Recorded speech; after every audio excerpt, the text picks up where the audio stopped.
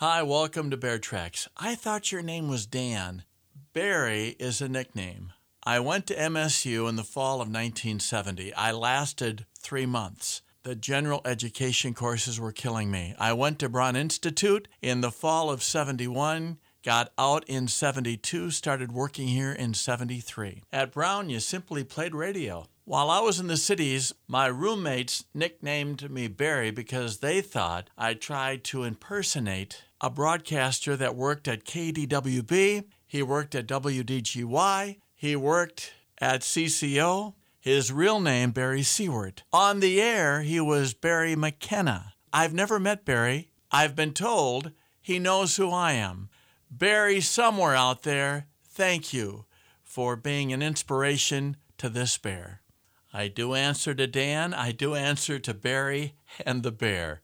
And thanks for listening to Bear Tracks.